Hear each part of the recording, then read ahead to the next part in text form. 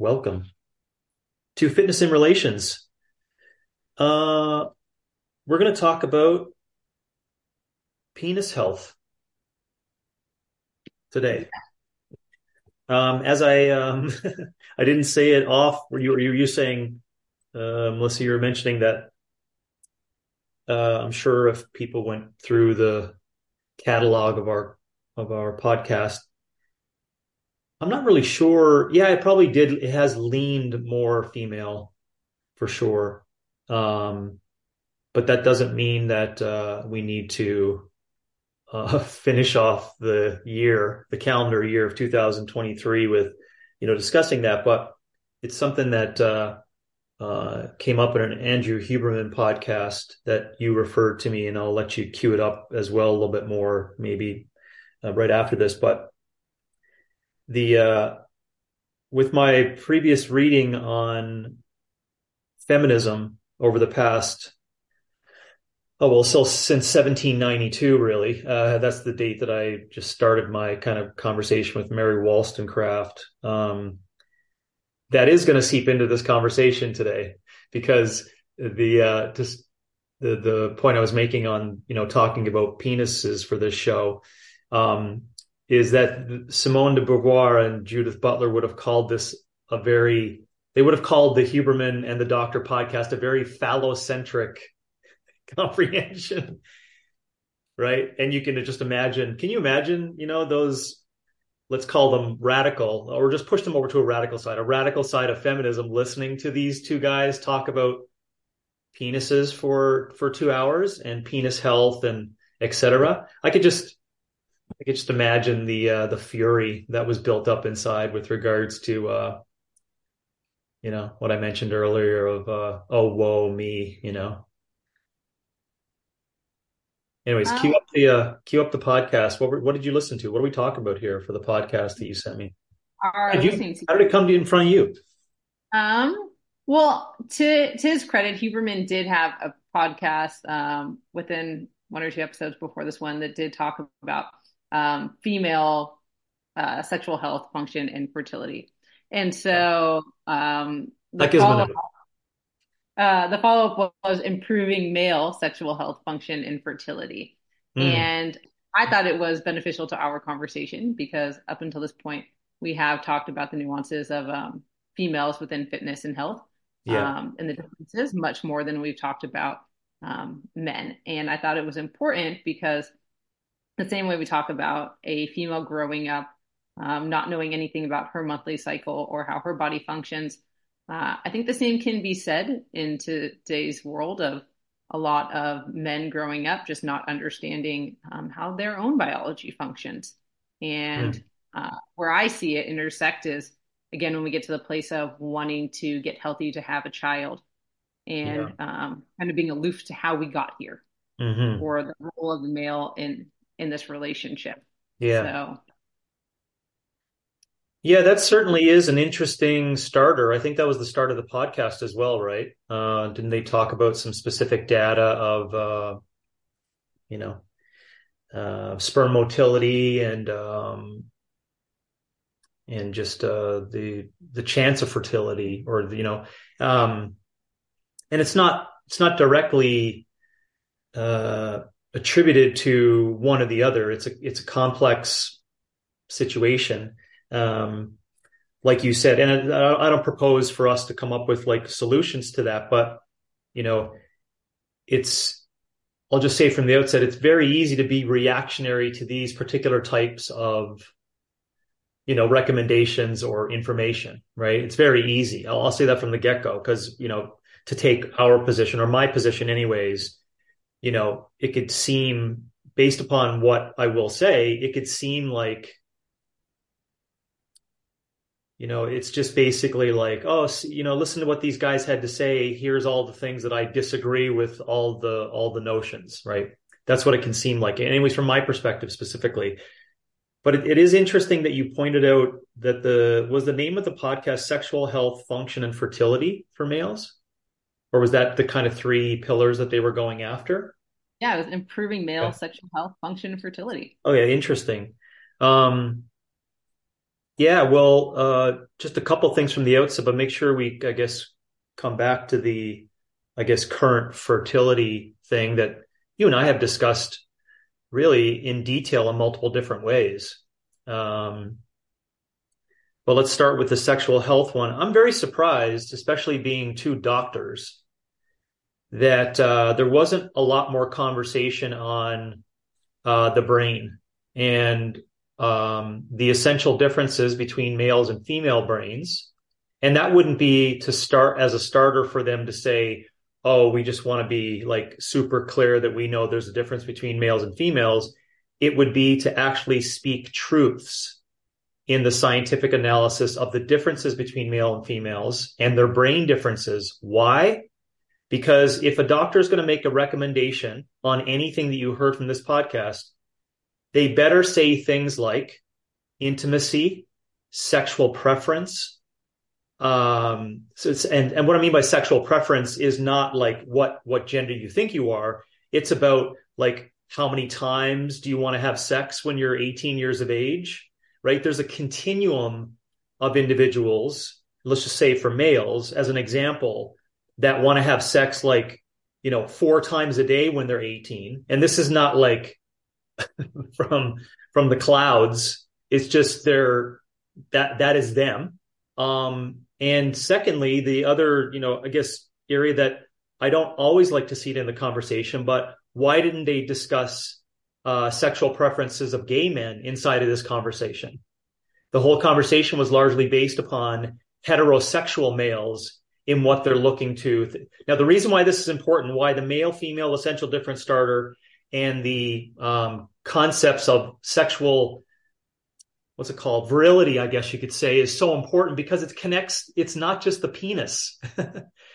This is the thing. Like you have to recognize the whole male thing is a brain. It's not just brain and penis alone, but those two things have a major connector. And I think if you don't discuss it from the get-go like that, you can't understand. Like a lot of their listeners would never understand that when they tried to pray away gay, or when they tried to medicate gay men by giving them testosterone because they thought, and excuse the language, but they thought they were fucking fairies, right? This is the honest, like, social comprehension of gay men at the time. Guess what happened? It made those men more virile. They actually wanted to have more sex. So this is now to back up. That's why if there's any on sexual health, I would say people need to go and do a lot more reading, which are books that I've recommended on here before. The Mating Mind by Jeffrey Miller, Why Men Behave Badly by David Buss, The End of Gender by Deborah So, Carol Hooven's book on testosterone, the Estrogen Matters, which doesn't look like it connects, but it's a massive connector. Sex, Lies, and Menopause, this seminal, like, dirty piece of work many years ago that kind of flipped a lot of things on their head. These things would have a much better approach only in the context of sexual health. And I don't feel that they really tackled that. Did you during the podcast whatsoever? I don't feel, no, that wasn't brought up at all. Yeah, and I'm just surprised by the lack of awareness on behalf of doctors. But I guess, but isn't Huberman a neuroscientist? And it's Yeah. okay, like that wasn't a main talking point of the episode, but I think again to your point, like having that in the general start of the conversation, um, yeah, we had to discuss it. Yeah. But there was a lot of discussion on function, right? I.e. the function of the penis, right? The phallocentric conversation the whole time. And we know that because they started off by saying, making claims based upon social levels of testosterone, which is, in my opinion, an erroneous claim. I think that just a lot of the analysis and a lot of data as to how people are looking at that particular data. I personally feel and this is not reflective of our podcast or OPEX or what you may feel of it, but I feel that it's a power grab of medicine by creating, in my opinion, creating what looks like to be a horrible, like, downward trajectory of penis size and testosterone levels and like masculinity. I really do think, this is my personal opinion, I think it's basically, I don't know what you call it in cultural terms today, but I think it's to create more dependent males on medicine and on medication. That's my personal opinion. And I start there with regards to the premise for the conversation on function, because I'm just throwing my cards on the table. I'm basically saying, like, I think that the whole premise of the podcast, like two doctors talking about penises for 2 hours, is all under the umbrella of performance and therapeutics. That's the whole umbrella.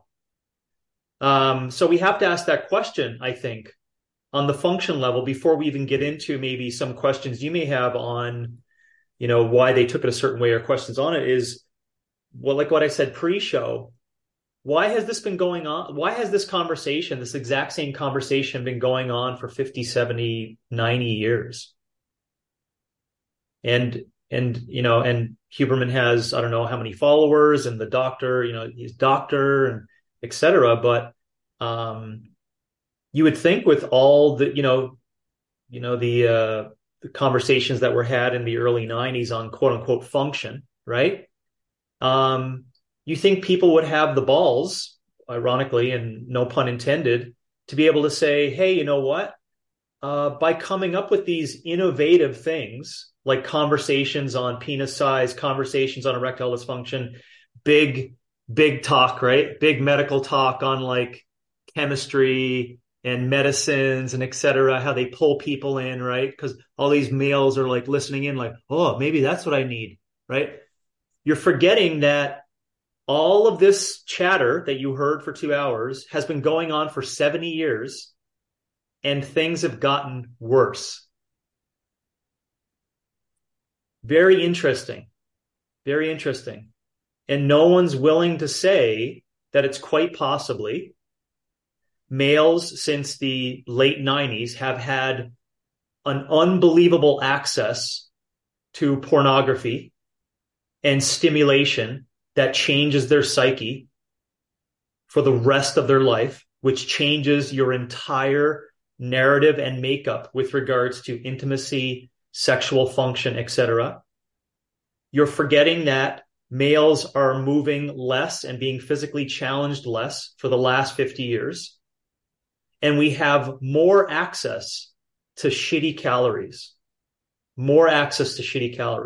which means, yes, on the other side, you have poorer nutrition. But what do we still have? We still have two doctors wanting to talk about how to improve function.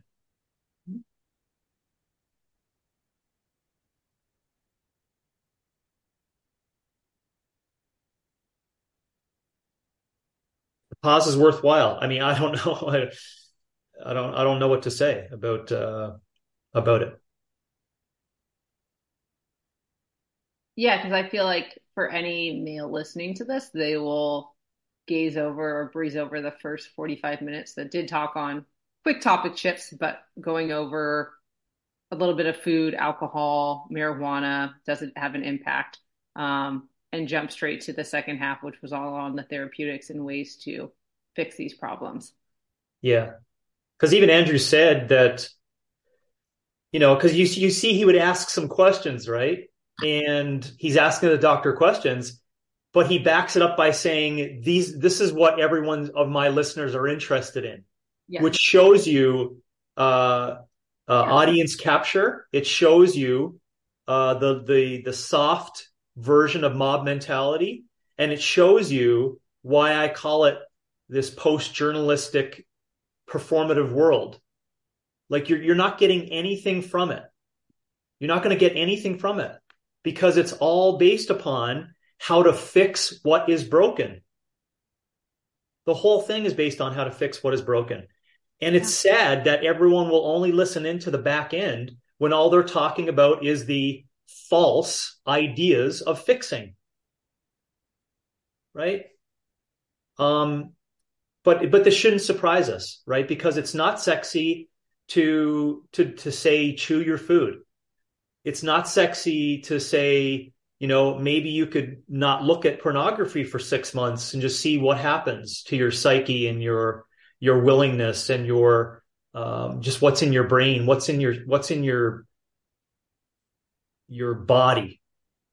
Like why doesn't this why don't they you know lay claim to saying from the get-go, these are the things we believe in? And we know it's not the case because you have two doctors just playing a role inside of that therapeutic paradigm, and then the odd, and I know I can't not see it, but don't forget there's supplements as sponsors of the show every 9 minutes or whatever. Yeah. Right?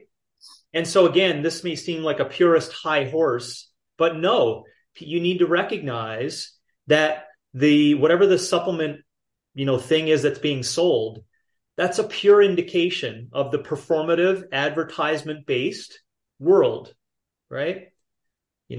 And they have to sell this information.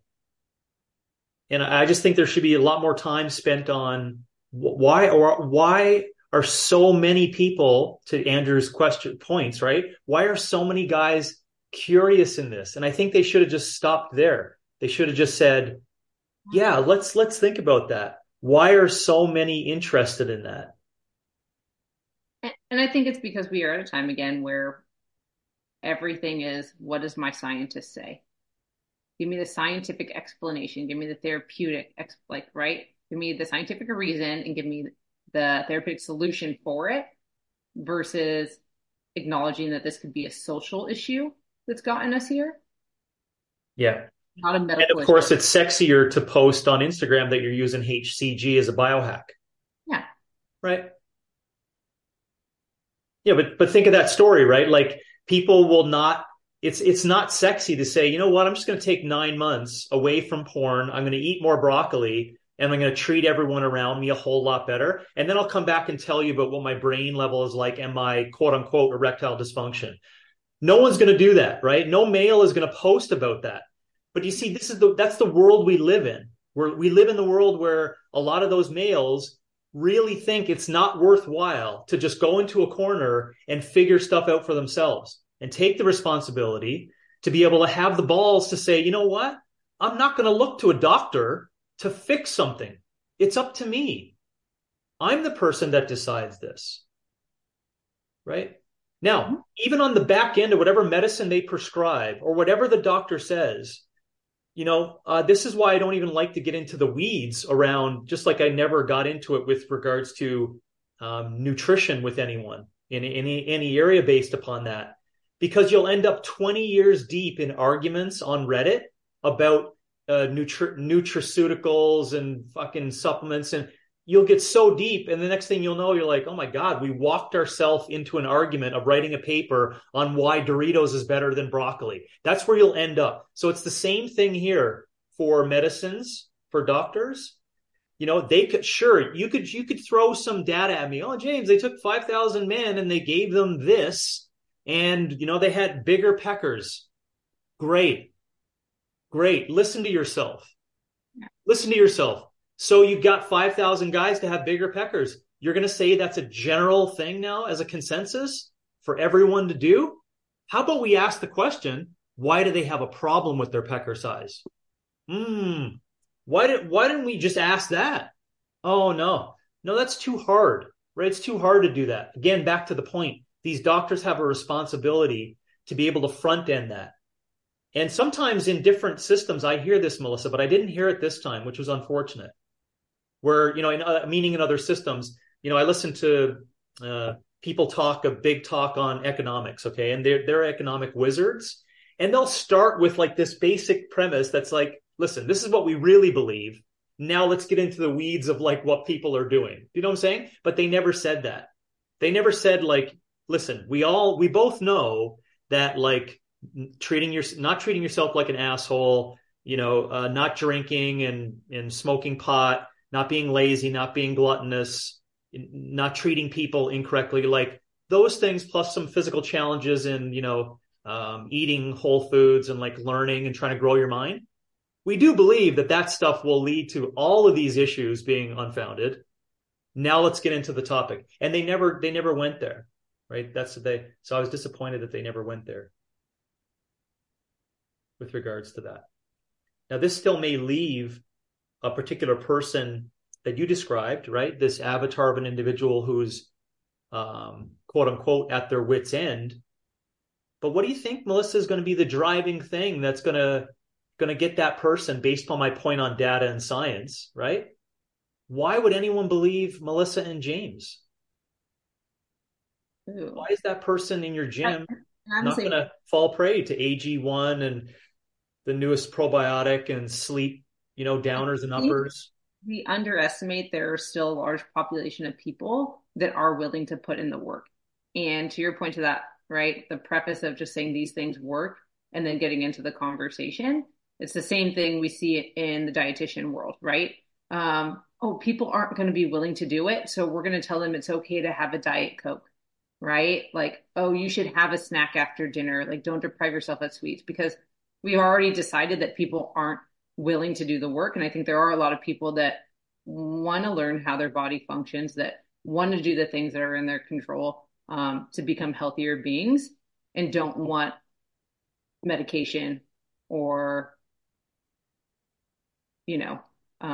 more snacks to eat. They want to learn how to eat properly. Yeah. And I think that's where we've like given up from a medical side and a dietitian side, that people aren't willing to do the work. Mm-hmm. I think there's a big population of, especially the mid 20 to 40-year-old, that didn't grow up with great principles or role models, and they want to figure it out. Mm-hmm.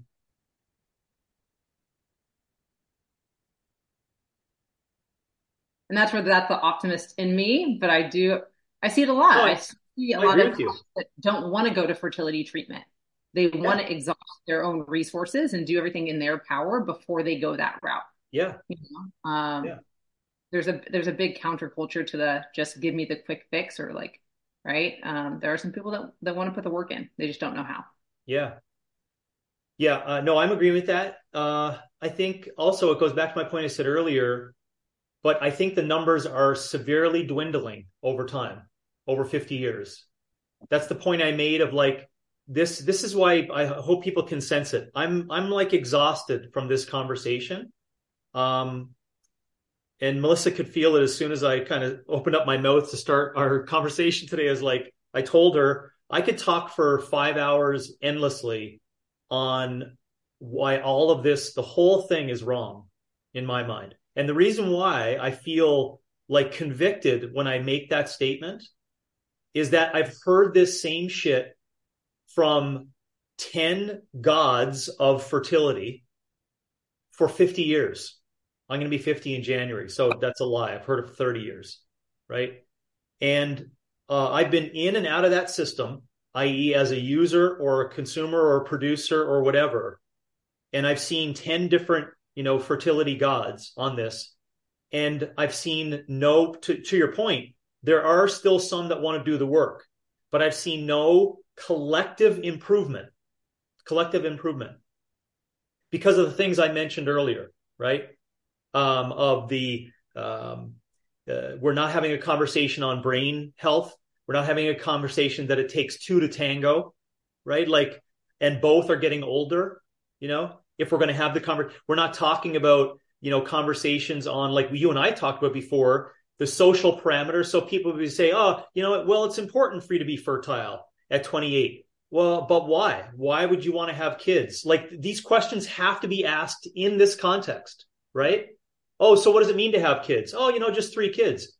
Oh, well, what's the cost for that? Oh, well, we're not concerned about that because we just know we need to be fertile enough to have 3 kids. No. Go back, ask the questions. It's 2023, right?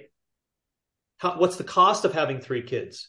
These are the things inside of that's why it exhausts me, because it's just these simple people just take, I guess they just take biology for granted. They're just like, yeah, we'll figure it out. We'll come up with technology, you know, and it'll move things forward. But I have not seen that with the 10 fertility gods saying the same thing, for 30 years. I haven't seen any improvement.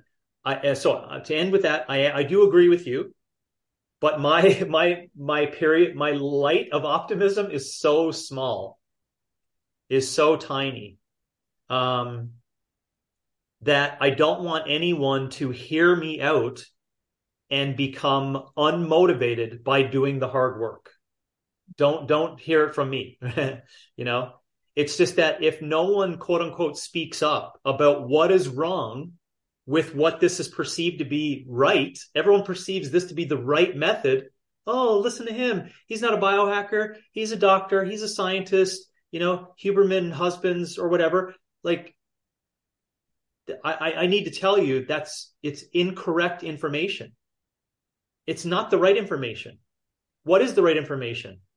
It's self-responsibility of following through with the basics. Yeah. And then if you exhaust that for 10 years, and I'm just talking to someone who's 30 right now, for 10 years, by all means, I will point you in the direction of someone who can take care of you effectively if you need to work on things under the hood. Okay? And that could be even a psychologist to take away your worries that no one really gives a shit about your penis size. Or it could be like specific hormonal manipulation if there's some connections to what was seen in your epigenetic profile. Do you know what I mean? Like, but don't talk to me or ask questions unless you've exhausted all those basics. And I think you and I could probably write a book on what the basics could be for males inside of fitness in relations. Because it would entail more than just drink water and sleep and watch your poo. It would be more specific to males. And I've just mentioned some of them, right? And I think one of the biggest social, quote unquote, barriers that we have is not having the conversation on the young male brain and how it's influenced today. How it's influenced today. So when I say young brain, I'm just going to talk about ones that have the capability of still being fertile. We forget that there's a vast amount of things that lead to that brain just being, a mess by the time they're 35. And a lot of those things are controllable, i.e., porn. I'll just point my finger at it again over and over. And let's just not use the word porn. Let's talk about your willingness to, other than be with the partner that you want to be intimate with, you find ways of pleasure besides just your brain, besides just your mind and your thoughts, right? So that's an easier way to, instead of using the PORN word, which people get like, they get, freedoms and liberties, and everyone gets like jammed up on that one. It's like, no, I'm not talking sex work or sex trade or nothing. It's not into that. It's just think about the psyche of an intimate relationship, and a relationship that wants to last 50 to 60 years. And if you're not connecting the dots there, if you're asking questions on fertility, you have to remember that male still needs to be extremely aroused and connected at a deeper level with that female, a deeper level. And do you know what quashes that? 3,800 different versions of watching things in the digital world. It like cracks a brain because it connects to what is not real.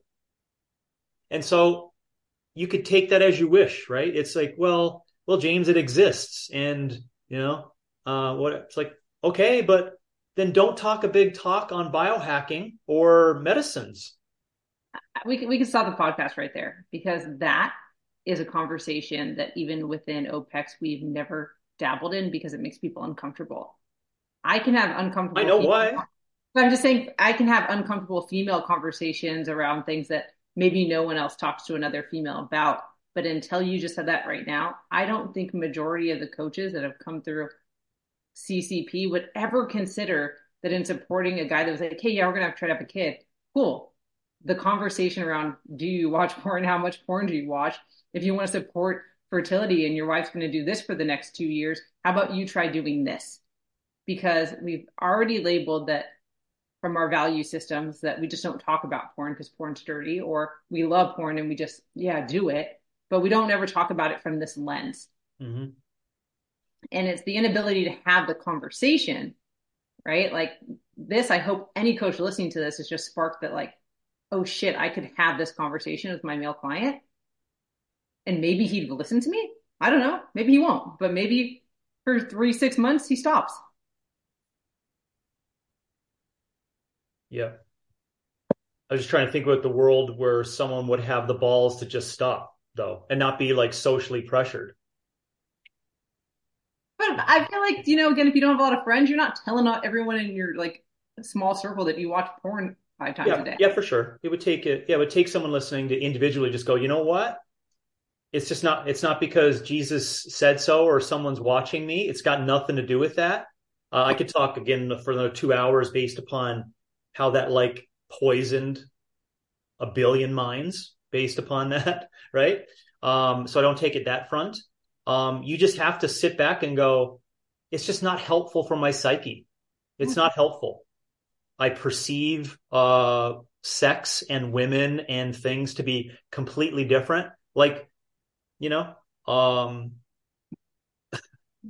let's add some humor to it, but it sometimes can shake people up, especially males.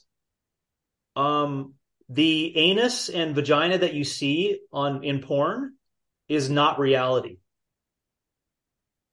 The way that people go about doing things in porn is not reality. And those two things, if they get in your head, you have to know it changes your entire perspective. It changes your entire perspective. You start rank ordering things in your own mind. So again, this gets into the talk of incels, right? Or people who are like, oh, I can't find anyone. That in my own personal opinion, I think that's a lie. But apparently society thinks it's something that's super important right now. I think there's a lot of opportunity for that. You can't see my hands, but like meeting like in the context of sexual preference and virility of each person, male and female, regard like when porn is taken out of it, i.e., you'll have a sexual preference of people that are quote unquote really virile, want to have sex all the time. Well, guess what? Most times you'll get paired up with someone who's like, yeah, I kind of enjoy that process as well. If we can do that together in the right kind of fashion that we have children, that's a bonus. That's a separate question for another time. But otherwise, if you want sexual intimacy that lasts forever, you can get paired up with that person, right? So to see, that's my whole point on like, oh, I can't get an erection, twice a day. I must have a problem. Maybe you don't. Maybe that's just, again, back to the brain differences between males and females, sexual intimacy, and what I call sexual preference. Like I should call like virility or like sexual function, right? You don't go back and ask questions on that, you're going to think something's wrong with you. That's the point, right? It's like, oh, there must be something wrong. I'm 50 years of age and I don't feel like I need to have sex like I did when I was 18. Well, you've never, listened to an OPEX coach, or you're not aware of your surroundings based upon what we talk about of growing, peaking, and resisting entropy, Yeah. right? And the whole life cycle. And you for sure haven't had a good conversation on quote unquote being paired. Now, this does tie into previous things we talked about, right? Remember the darker side of birth control that we talked about, especially from a pill. Yeah. And how it affects like scent and like sexual preferencing and etc. So now throw that into the mix. So you get a male on one side who's watched porn since he's been 14. He's 21 years of age. He thinks every anus and vagina looks like that. And he has this expectations that sex is supposed to be like this. And then you have a female who's giving off both chemically and indirectly these signals that are not her true nature signals. So So what are we going to be? You're thinking the trad wife is like the answer to that? I know this it's humorous, but this is what we've come up with. Yeah. Like, oh well, we need to go back to these conservative moral principles. What?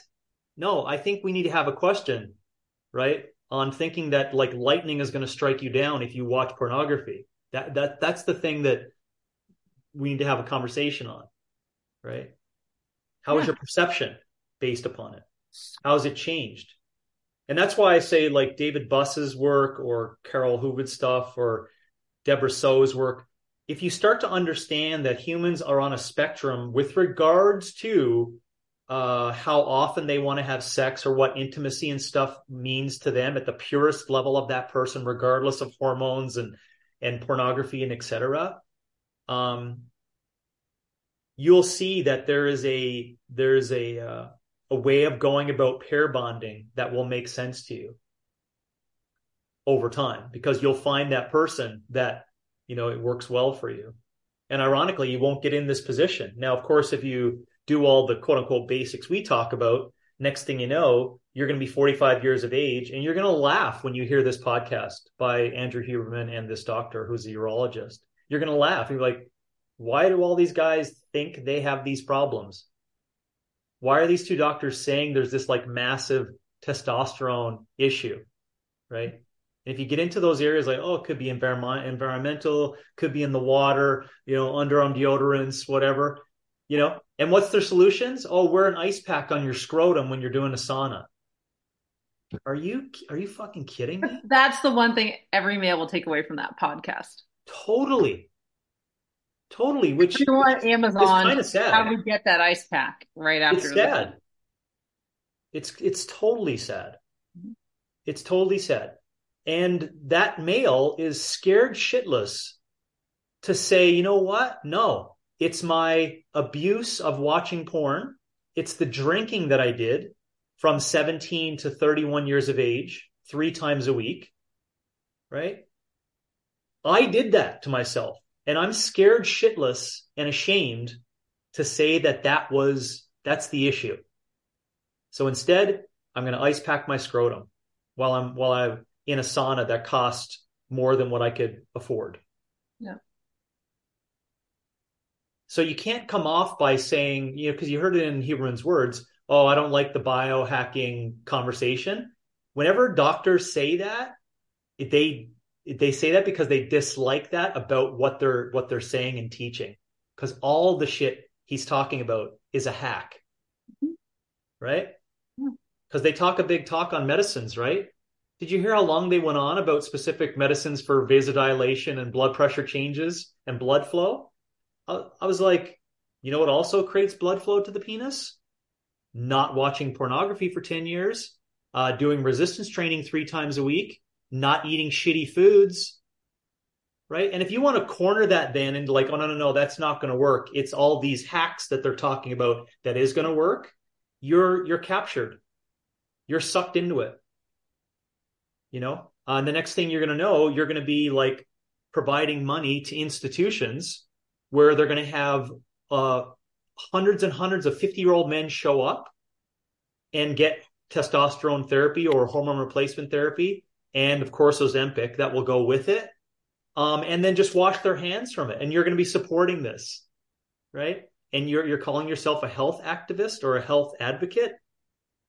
You're a fraud if you're going to say that. You're a fraud because you don't have the balls to say what that 50-year-old needs to do before they show up. You know what they need to do? They need to do some weight training. They need to walk more than go to a CrossFit class. They need to stop drinking. They need to stop smoking pot.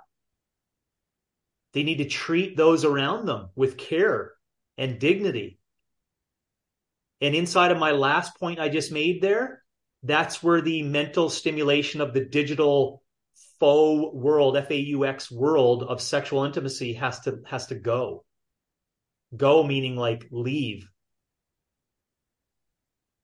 And if people go on that journey, because I've heard about it, I've read it, I know it, I've helped male clients through that process, I'm telling you, it's much sweeter. You're a much dare I say, but you know what I mean by that? They're a much sweeter person on the other side. They're such a better human on the other side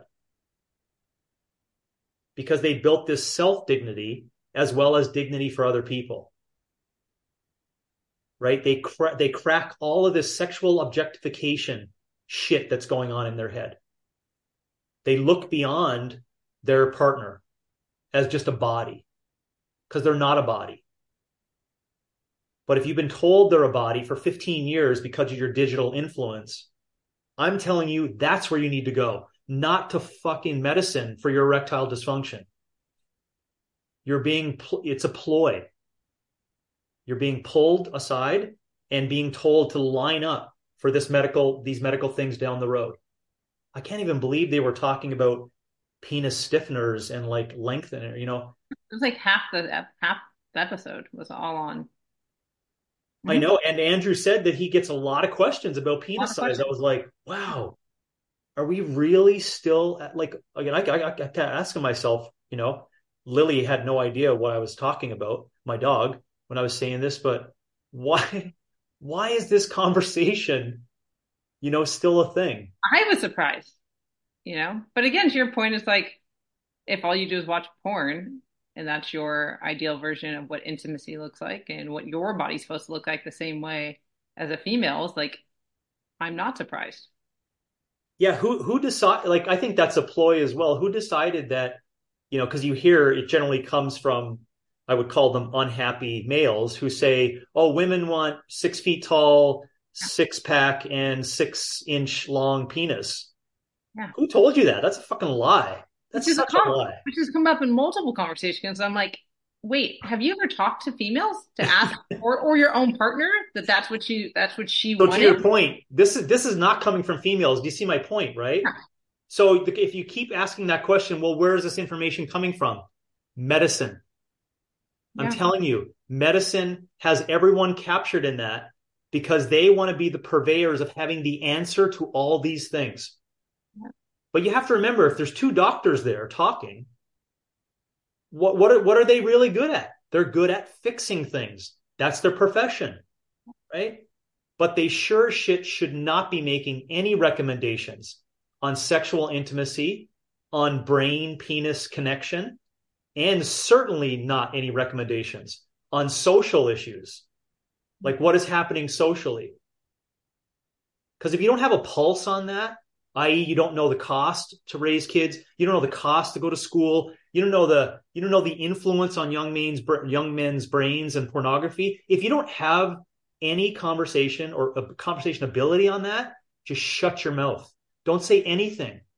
So as soon as they tiptoe into that data around the social perspectives of testosterone, that's, Melissa, why I land on why I think it's very erroneous. I think it comes from this really power grabbing place to put people on medicine over time.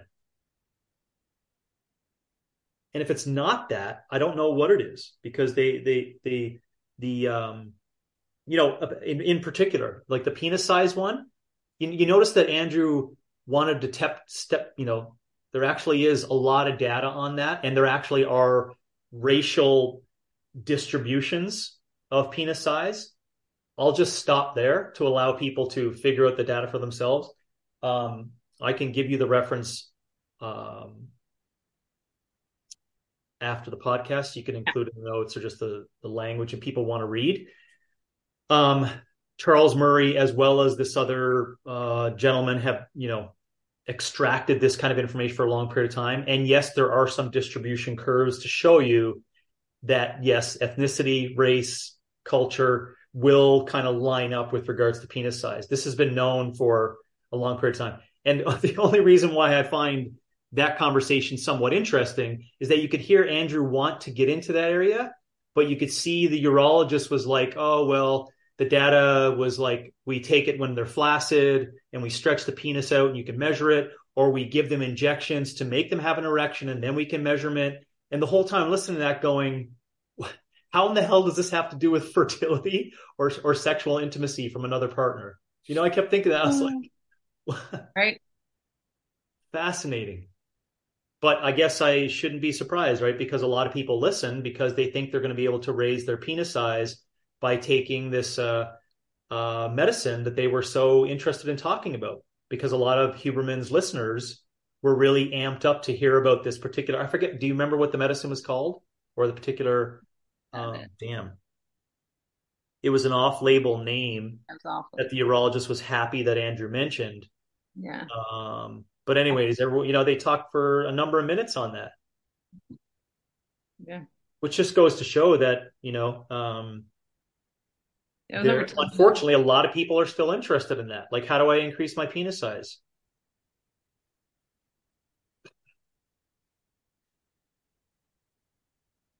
Yeah. So I'm not even sure if Simone de Beauvoir is dead, and I don't even know if Judith Butler is. But these old radical feminists are rolling in their grave, listening to 2 hours of this, you know, phallus chatter as to how important uh, penis length, penis function, etc. And what's really sad is that even they would have had the knowledge to be like, are you entering into the conversation around the person's lifestyle? Are you going to talk about their specific sexual preference? You're not even going to have that. It's, I'm saying that they're probably just laughing, at that particular thing.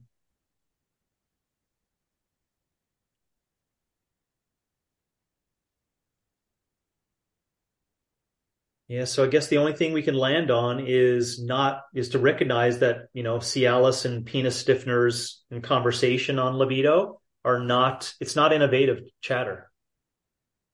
It's not innovative. That whole podcast, it's it's not innovative. It's so archaic. It's so archaic, it's gross. And the reason why it's archaic is like this idea of being able to deal with a lot more calories in the day and not having to move. The things we've come up with for that for 50 years has been a failure, a complete failure. And so you can just rest on this if you want to, quote unquote, make any dent whatsoever, and this is a collective thing for males, you want to make any dent whatsoever, it's a this is definitely a pun that will be remembered in a CNN bit. It's the long, hard game that matters. Long and hard is what you need to focus on, ironically. And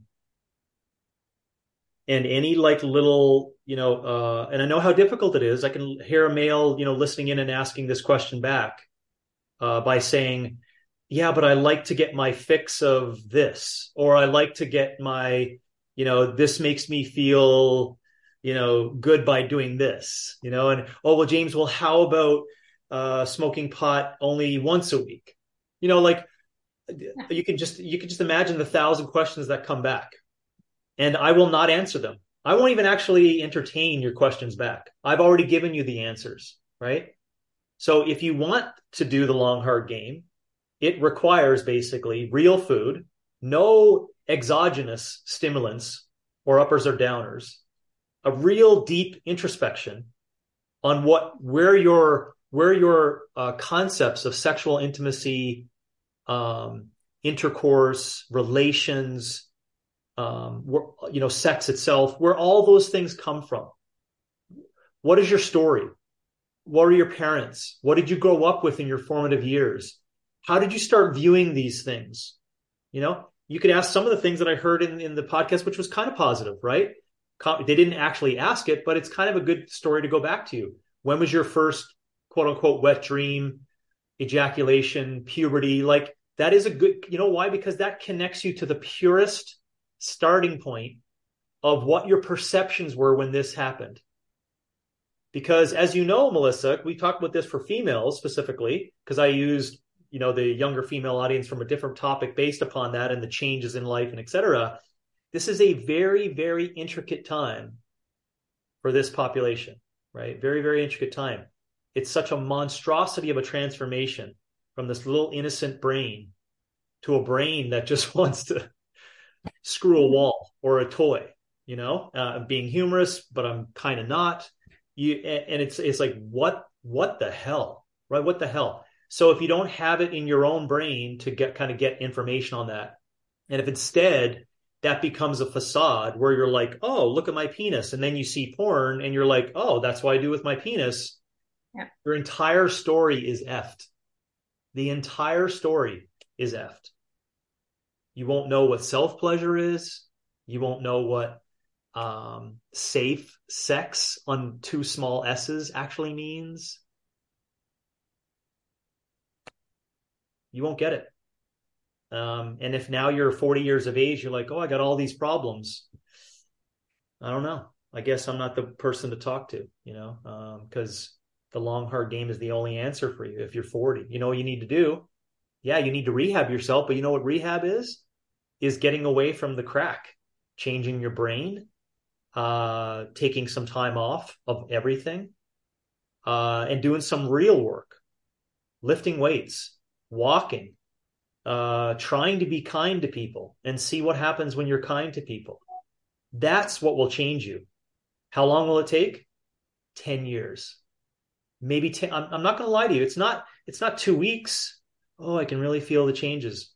No, it's 10 years. And then you got to decide, do I want to spend 10 years at the hard game to kind of switch around, or just want the, fucking quick fix? I'll do this when I'm 41 and I'll figure things out. I'll just tell you, it actually won't be. You're going to be dependent on medicines for the rest of your life if you go that route. Because in 45, you'll be back on this podcast asking questions about what's the newest thing is for erectile dysfunction. Or another darker area, you're going to come back when you're 55 and your 13-year-old boy is going to be watching pornography. Now you've got yourself something to work with. Yeah, now you got something. Now you're in the weeds, right? So why that hurts more? Your progeny, right? This is the world we live in. So what's your decision, right? Are you then going to do a self-reflection and go, damn it, my whole perception was based upon this false idea of sexual intimacy and relationships. And instead, what we land on is, like I said, with snatches, I don't know, many years ago, just because snatches exist doesn't mean you need to do them. It's the same thing for all this chatter of Huberman's chats. Because ice packs on scrotums exist doesn't mean you need to do them. So, Melissa, how did we answer that question in OPEX and all of our gyms to people? We didn't just stop snatches. No, we asked people. We're like, what is good movement? What's movement that's going to last you forever? What's the best movement for you, for your capabilities? So think about those questions and ask the same things about alcohol, sleep, erectile dysfunction, phallus lengthening devices. Like all of those, just because they exist doesn't mean you need to do them. Because there's Cialis out there, because there's whatever they're called now, the LSD and newest forms of mollies or whatever. Like it's just because it exists doesn't mean you need to do it. It's the same thing as snatches. So ask those same questions. What's going to be good for me? What's going to be good for me long term? And what I guess I can be consistent with. Mm-hmm. Right? Because you can't be consistent with the quote unquote performative biohack, paralysis model. And it creates paralysis because there's so much analyzing that goes on. It just makes people, ironically, it makes people's penises fall off because they get so much in their head. They get so much anxiety because someone told them to listen to the podcast and they're like, holy shit, I don't pee during the night. And I generally have erections like 5 out of the 7 sleeps. And I want to have sex like every 10 days. And this person's like, I'm significantly abnormal. No, actually, that's you. This is what you need to hear. That's you. So if you have a good base of support, good formative years, not a debauchery of your life thus far, and you're 40, and you're like that, I'm telling you, you got a good 40, 50 years left. And I hope people can understand that it's a 10-day thing. I know that may blow some people's minds, but just to let everyone know, there's a lot of people out there that don't want, and they really don't think about sex all the time. Our society has been made to think that that's all the conversation all the time. Why? Because it makes money.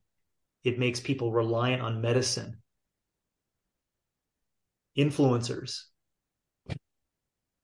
right? We only need to look at Kim Kardashian's story to understand that. She wouldn't sell anything today if she didn't do a sex video. That's how it all starts. Is unfortunate, depending upon how you see it. But hey, Yeah. you'd be a no one if it wasn't for that. But that's my whole point on the quote unquote concepts of societies telling you, and you not recognizing that we all have our own like sexual virility. Everyone's wired differently. That's why I read Buss's stuff, because David Buss and Jeffrey Miller, I think, would be two complementary readings on this, because they make you think about the really difficult conversations. And I would say Charles Murray as well. The difficult conversations on the evolutionary reasons behind your quote unquote low virility. That's a really difficult one to contend with, right? Now, there are some people that get to like certain years of age and they just actually can't have a child. And in that case, I am significantly empathetic and sympathetic to that situation, right? Where there's like, you have no control over the epigenetic lineage that got you to that point. It's just not possible. And I employ all kinds of newest forms of technology, including surrogacy, et cetera, et cetera, et cetera. Why? Because it is necessary, I believe, for that individual based on what they wish to do, right? It's a whole separate conversation based upon the cost of children, future education, et cetera. But that's the case. But the uncomfortable aspect is sometimes it's just not meant to be. And there are like, things that are beyond you and me, Melissa, that are in control of that. It's not a God thing. It's just a evolutionary, successful lineages thing that is just not going to work for some people. And in some cases, that's okay. That's generally where I want people to land on it. It's like, it's just the way it is, and so just think about trying to reverse engineer that, where you're like 22 and you have this certain, you're a male and you have this certain sexual preference, right? And now you listen to this podcast. You're like, holy shit, like, I think I may have some erectile dysfunction. Honestly, you may think that. But instead, I want you as a 22-year-old me to listen to that and go, well, what have I done for the past 6 years? Do I resistance train 3 times a week? And do I do long aerobic work to develop my mind and to relax, 4 times a week on those other days? Do I do that? Do I eat like shit for the past 17 years? Have I? Okay. Like that's the first questions you should ask. Not like, oh, gee, should I invest in Cialis as a 22-year-old for blood flow?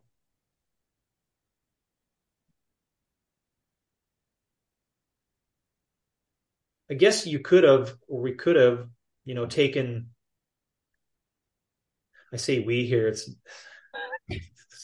not we. I've been talking way too much for the whole time, but I opened this one up to you. okay. This was But like we could say, prepubescent, pubescent, single, mid-20s, into a relationship into your 30s with maybe a child. You're 50, you're 65, like you're 80, and then taking that whole quote unquote male sexual health, sexual function, sexual fertility conversation. And you should just know that there's all the answers are still the same, meaning you trust in biology.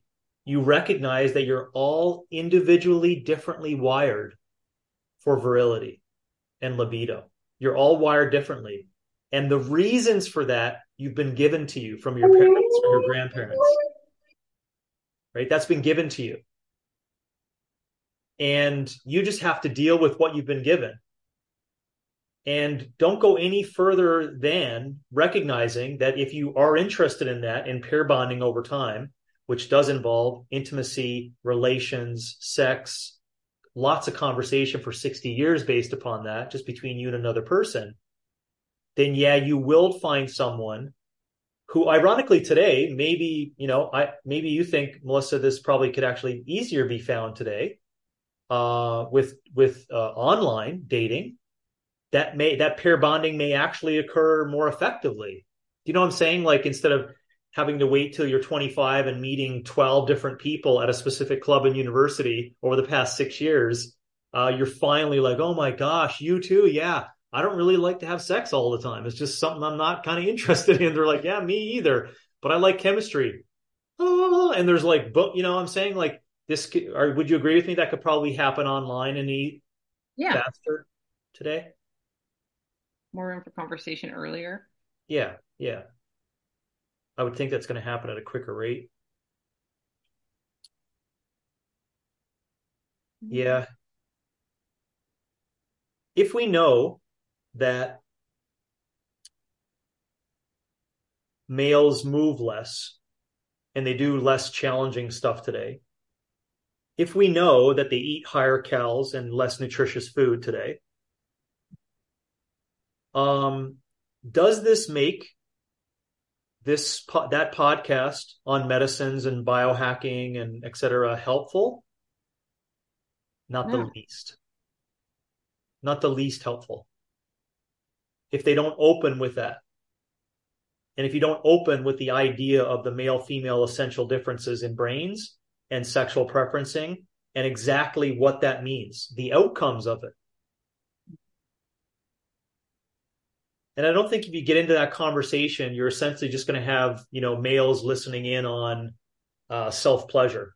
They're just listening in as to, like, oh, well, okay, this is what will get the girls. Like, gosh, who told you that?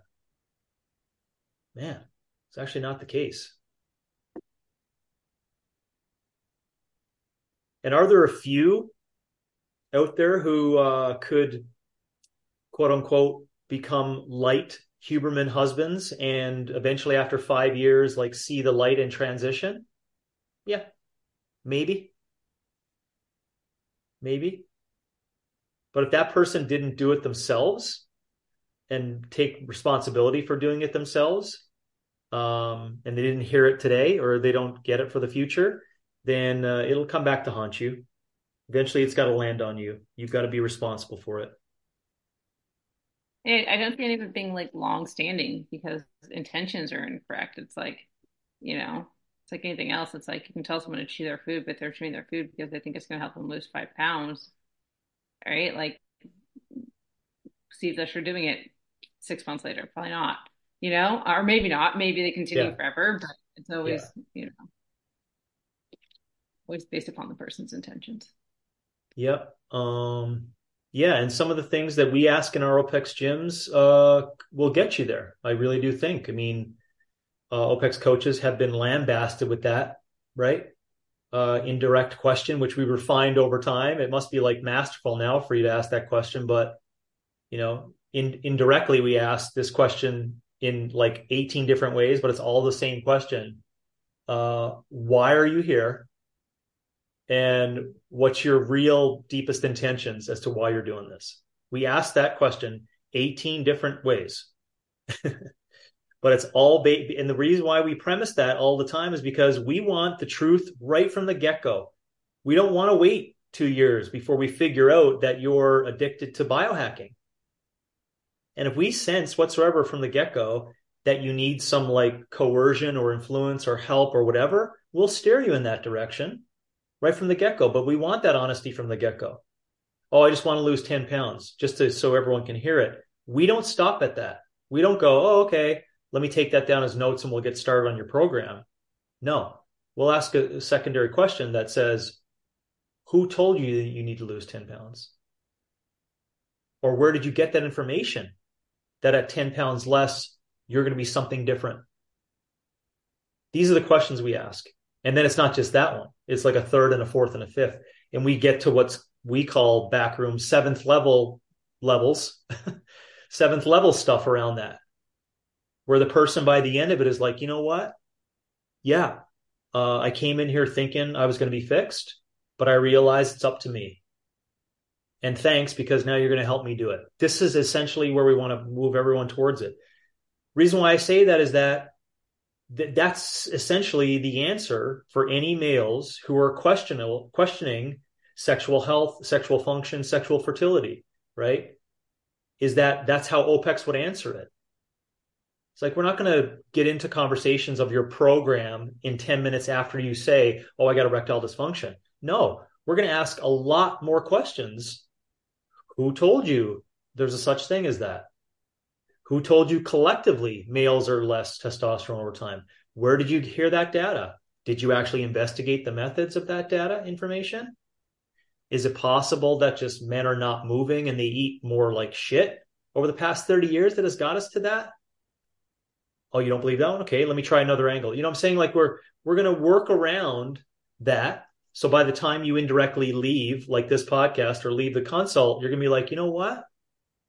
I actually have been told that sex is supposed to be this frequent, feel like this, look like this, and this is how I'm supposed to resolve these issues I've had since I've been 13 in my life.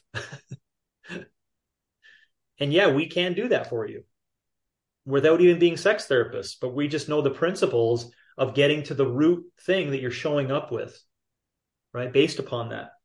And I hope you can hear it in our recommendations today. I just got to say, because I took down his notes, whenever I hear, I'm going to get a t-shirt that basically is like against athletic greens. And it's not because I actually give a shit about what's inside of it, but all the individuals that like are soft power grabbers, like Huberman's podcast, they front it with Athletic Greens 1 or AG1, and they talk about it. And listen, this is what comes out of their mouth. And listen, people who are like logical need to think about this. They start off by saying, don't you find it hard to get all your fruits and vegetables in during the day? That's what they start with it as the premise. And then go on with a 90-second rant on all this shit that's personally happened to them by taking AG1. But you see, this is reflective of the entire podcast. You know what I like, because I do hear some people who are actually not healthy, but they have AG1 as a sponsor on their podcast. You know what they say to start? They're like, you know what? I'm lazy. I don't take time to prepare my meals. And I actually hate the taste of this shit, but it makes me feel better. Yeah. Please buy AG1 because it's a sponsor. Do you know what I'm saying? But they don't on this podcast. That's why I find them very erroneous, right? So they'll say, oh, you can't get vegetables in. No, what it should say, and I took this down, it said they should say, when you can get enough vegetables in a day, but you're too lazy to prepare and chew them, take AG1. Do you see how there's an honest, like a metaphorical truth before the actual presentation of the supplements? Anyways, I just picked that out on the walk. I was like, I got to tell Melissa about this. Like, but that's why I call it such a soft, like everyone's like, oh man, don't be picking on everyone thinks it's like natural and healthy. No, it's a gateway to biohacking. It's a gateway to medicines. It's a gateway to dependency. It's also fucking costly. Yeah. Yeah. Right? You can't afford I never want to go that route of like economics, but I mean, just think about the audience that can't afford any of the shit of what they're talking about, right? Think about that. The people that actually might really need some help and guidance. Yeah. Right? A sauna, you can put an ice pack in your sauna, your sauna. Anyways, it's all performative and therapeutic from the get-go. If you perceive it as that, as I do, then you can understand my irk towards a lack of responsibility on behalf of the male to ask harder questions. And I hope that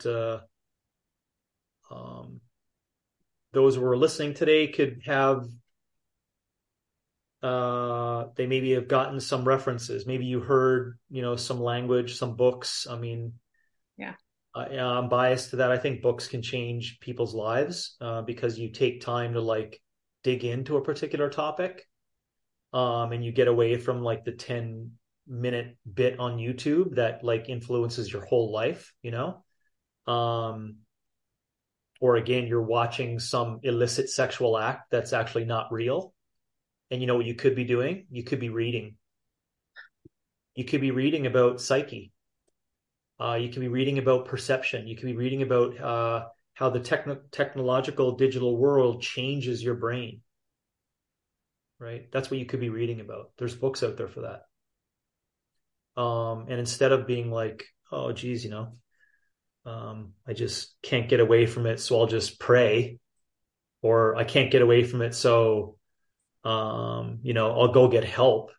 Like, no, those things are not going to help. You need to understand why. And I apologize. I put it to that. We kind of cornered it towards that tone today, but I personally think it's like it's a major unspoken piece that has broken a lot of brains, and therefore we have all these broken brains, and we have these podcasts to think they're going to come up with answers and solutions to that, and no one wants to talk about it. No one wants to say it. So hey, to each their own. They'll all figure it out. I would hope. You heard in the recommendations too. You can email me, james@opexfit.com, if you want for the particular recommendations. If you're well, I guess anyone, male or female, um, I could give you an inventory of some good readings for feminism and the history of it. I went through that in 2023, and it has certainly connected me to the reasoning behind a lot of the conversation for today, including this one. And I think it would help that conversation if you could step into the birth of and the formation of the feminine lens and understand where it sits in 2023. I think it won't create this analysis. It won't create more men looking for Andrew Tate idols. That's what if you take that route. Otherwise, you're just going to be like signing up for the hyper masculine podcasts and listening to whatever, just pleasures you in your brain over there. And it's just not reality. Instead, you could spend 6 months over there reading the opposite side and then come back and go, geez, I wonder why there's podcasts for 2 hours on penises. I wonder why. Geez, it'll kind of give you a better answer to that.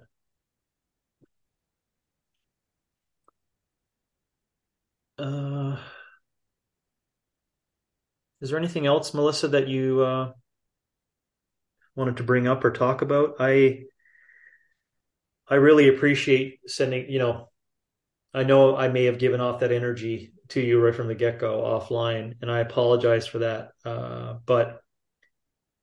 And even when I do say it exhausts me, it still helps me. It helps my brain and helps, it doesn't, so don't let that deter you from from trying to yank my chain on a particular topic for this. But if it's not obvious, I feel very strongly about a number of these things, a number of these topics, and this topic in particular. And so I appreciate you throwing it over and giving me the space and time to kind of just speak about what's on my brain in relation to that, because it's more than just a urologist and a neuroscientist talking about penises. There's a lot more to that. So I appreciate it. Yeah. And I appreciate the conversation because, again, anyone listening to this, I hope it just inspires them to do their homework, to ask deeper questions. And, I think there's a lot of people I respect that listen to that podcast and just don't know better, right? So my hope is that we just provide the resources or the inspiration to not just believe everything on it, and look for deeper answers. Yeah, we can only hope, right? Yeah. That's the small f faith that I have in my 6 F's of fitness, right? So the 6 F's of, I don't even know what I call it, but 6 F's of life, of live a larger life. Fitness, finances, friends, small f faith, family. Gosh, I should know this. Maybe the last one was Fucking. I don't know. Maybe that could be a humorous take, but maybe it wasn't. I don't know. Anyways, that's what I mean by faith is like we got to have. That's what I mean by small f faith. We got to have hope that people are going to take the self responsibility to figure stuff out for themselves. Don't be dependent on medicine. Don't be dependent on doctors for information, right? And take self responsibility. If your brain right now is fucked up and it's fucked up from your own decisions you've made for 15 years, whose fault is that? That's your fault. Okay, so now you're owning that and offering yourself some grace. Excellent. You know what the next steps are? The long game, the long, hard game. That's the next steps because it's going to take a long time for you to rewrite that. And anything that steps in the way that looks like anything that was shared on the podcast, you're getting stuck inside the medical model and dependency. It's not going to work out for you. And to leave people on a good note, those who do the long, hard game, I'm telling you, I've got so many examples of it. There is great stories on the other side, great relationships that were built, meaning they found partners that pair bonded perfectly for them based upon that. If that's of interest to individuals, then I think it would be, right? And if you don't find someone else, but you find yourself, hey, Right. that's all we can hope for too. Thanks, Melissa. See you guys in the new year.